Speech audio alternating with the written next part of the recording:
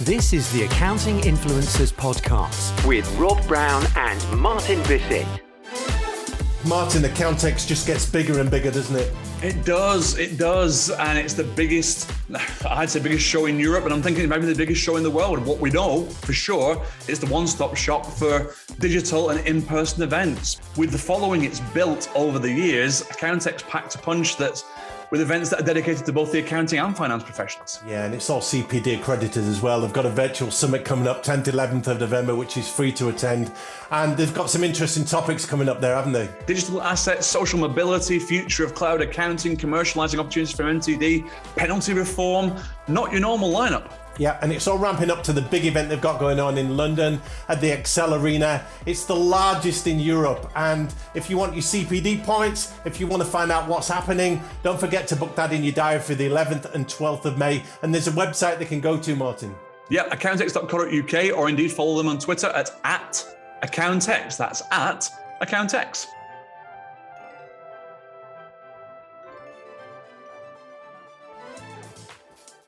It's that time of the week here on the Accounting Influencers Podcast where we give you something a little extra, a little juicy tidbit for you accounting practitioners.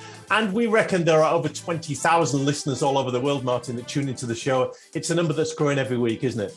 It is. We're nearly at 21,000. And do we just think about that for a second? You know, that covers 140 something, I think 149 countries now. And although we know some of that might not be perhaps too accurate as stats, we might have one or two VPNs in play there. Nevertheless, we are understanding that these are messages that are being heard around the world. The content that we produce, therefore, we take very, very seriously because we are affecting and influencing practices around the world, hopefully for the better. And we'd love to hear your stories about that. But this show has turned into a big deal, and it's because of you that that's happened. So thank you. Yes, thank you. And we're a radio style show. We have a daily show, so you can tune into any of their episodes. If you are new to what we do, on a Saturday, we present a bonus which helps accounting practitioners and probably some of the fintech and software people that serve them and sell to and through them to sell better, to win more business, to create more opportunities, to convert the leads that you're generating through all your marketing activity. And this is a why they didn't buy section. We're running this series. It's proving very popular. And people are telling us that this is helping us get deals over the line, stop the ghosting, to close down those conversations and close those deals. So, Martin, last week we talked about, I don't need any training on sales and business development and closing these deals because I'm an accountant and I'm qualified. But we busted that myth. And today we're looking at the excuse that accountants give for why they didn't sell or get a client, and they're blaming it on someone else, which is nothing new. So just give us a little bit of context here.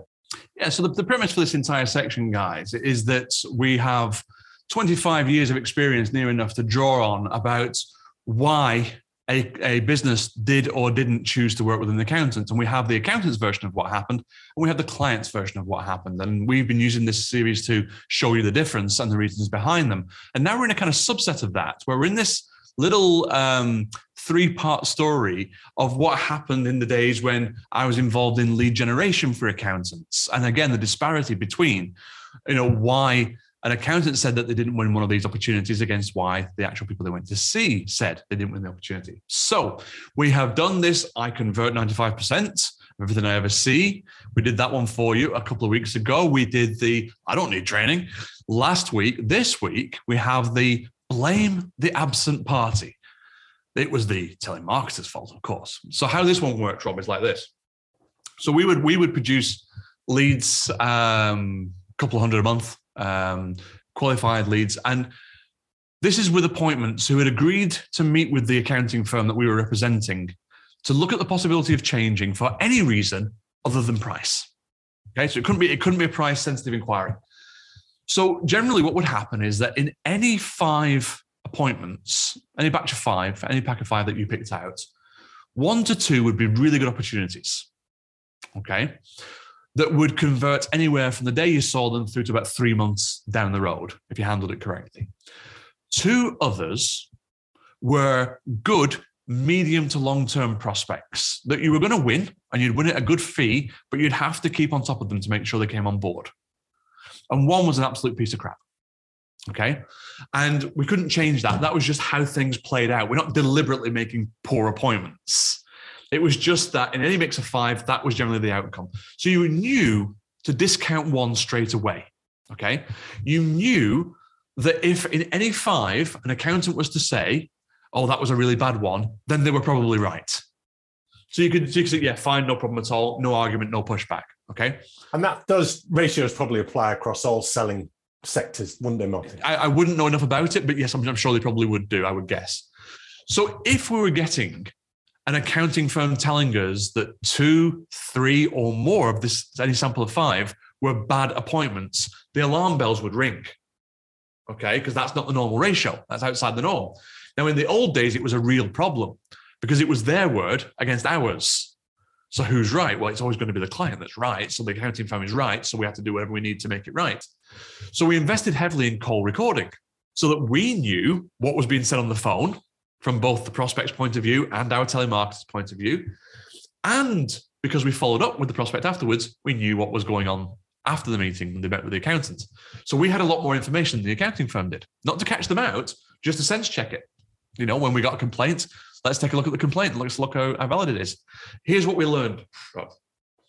When an accountant, because of the lack of sales education that they have, made a complete hash of the appointment, they would not point the finger at themselves. Okay, human nature. They would point the finger either at the business they went to see or the people who had made the appointment. And more often than not, it was the people who had made the appointment. It is. It's the marketers that suffer, isn't it, Martin? That lead wasn't strong enough. The campaign didn't go right. You sponsored the wrong event. And they put in those hard-end marketing dollars, but nobody wants to admit failure there. No. And that's all code for the opportunities aren't falling on my lap. So therefore, it's bad. I'm just thinking of people we work with here in our Accounting Influencers Roundtable, Martin, called Novus Communications, and they do telemarketing for accounting firms.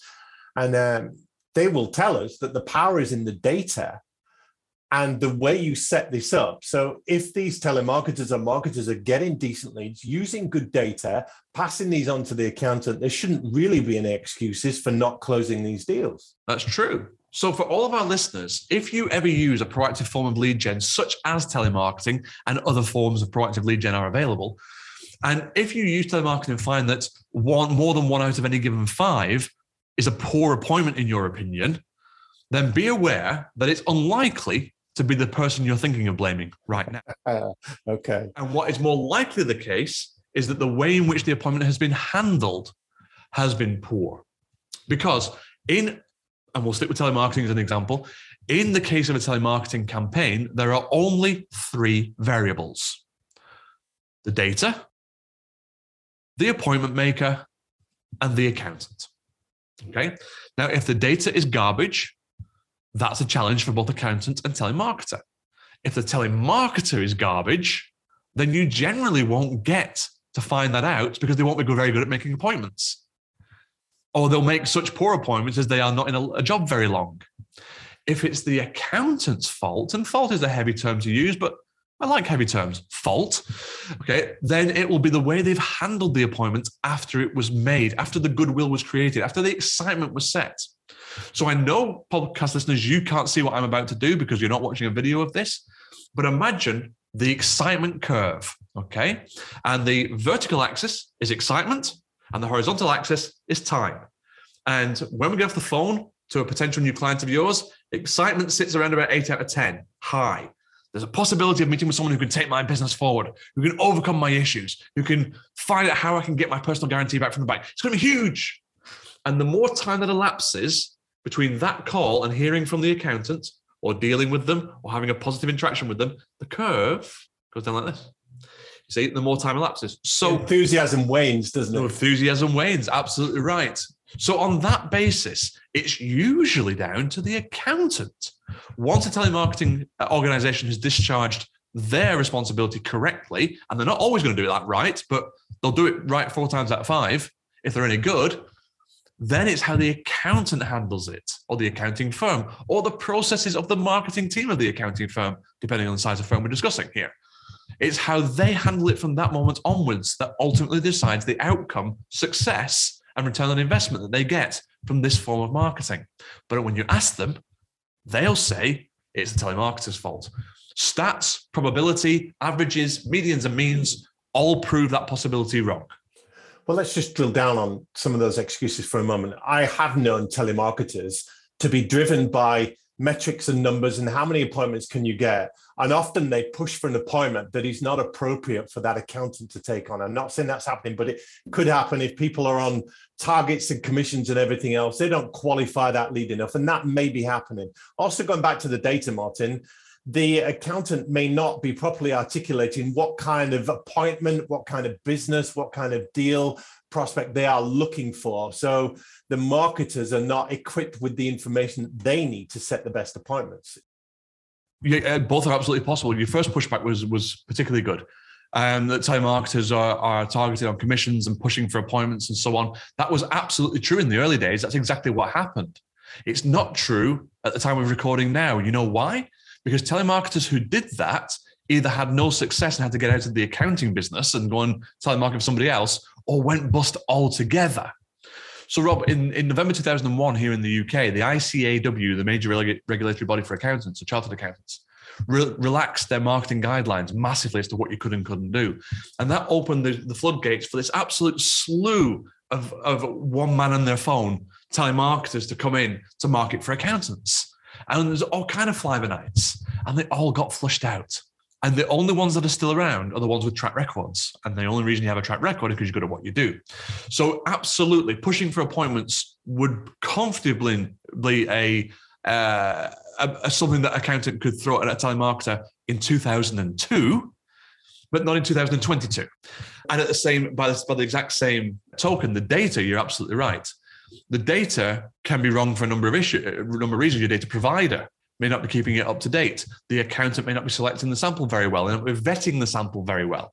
So that's also a possibility. But generally, on the balance of averages, it's down to how the appointment is handled from that very first phone call right the way through to completion that is the true determinant of the success or otherwise as to why they do or don't buy. Okay, so the accountant is giving the telemarketer, the marketer, whoever is generating that lead, good information. This is what I'm looking for. This is who we want to meet with. This is the kind of businesses we want to be working for. If that's all going well and those appointments, those opportunities are not being converted, this comes fairly and squarely into the lap of the accountants. It is their fault. They are to blame. What can they be doing? Yeah, and if this sounds, guys, like a section that's all about blaming the accountant, oh, it's the accountant fault, it's the accountant fault, that's not what we're saying. What we're saying is we want practices to take opportunities like this, wherever they come from, telemarketing or otherwise, really, really seriously. You know why? Because these business owners really need help. That's why they made the appointment. You know why? Because you are supremely tooled up to be able to help them and take them towards their professional and personal aspirations. And you know what that does? That strengthens not only a business owner and a business, but ultimately on a global scale or a national scale, strengthens economies. When you have small business owners starting to succeed, you guys are the key to small business owners beginning to succeed. So when you get an opportunity to talk to one, no matter what the source is, we focus on telemarketing in this episode, but it could be anywhere, treat it like an absolute piece of gold, because that's what it's going to be for you, and it's what you're going to be for them. Yes. And finally, Martin, that's a really good thought. Even if as an accounting practitioner, you're not interested in the legacy and the difference that you're making and the way you're changing lives in your role as a trusted advisor, think of the lifetime value of that opportunity. Not just this is a $2,000, $3,000, $5,000 deal, but they're going to be with us for 6, 7, 10 years. That adds up to a whole lot more, Martin, doesn't it? It does, and then it's who else do they know? Who else do they refer? And what are those values? And what about those people? Who they know and who do they refer? And it's an ever-increasing virtuous circle, all because you took the first one seriously. Yeah. So the message today for you guys is to stop blaming, stop trying to explain your way out of it, take some responsibility, stop finding fault with the people that are setting up these deals and appointments and opportunities for you, and really get a handle on this. Upskill, upgrade, learn a little bit more selling. And as Martin says, take these seriously. There's some good results if they do that, Martin. There's huge results. I personally was able to see and demonstrate 3-to-1, 4-to-1 returns, which I would challenge anyone to get in the market at the moment. But ultimately, and here's the heresy statement, Rob. Okay, I want accounting firms to take proactively generated opportunities as seriously as their grade A existing clients. There's the message. That's why they didn't buy. That one is on you. So do what you can to make it right. We'll see you on next week's bonus episode. And if you want to tune in on Monday, you can get all segments of our Accounting Influencers podcast with the news, the Here's What Works section, and our double-length video and audio interviews with special guests. Enjoy the rest of your day, and thank you for tuning in. This is the Accounting Influencers podcast with Rob Brown and Martin Bissett.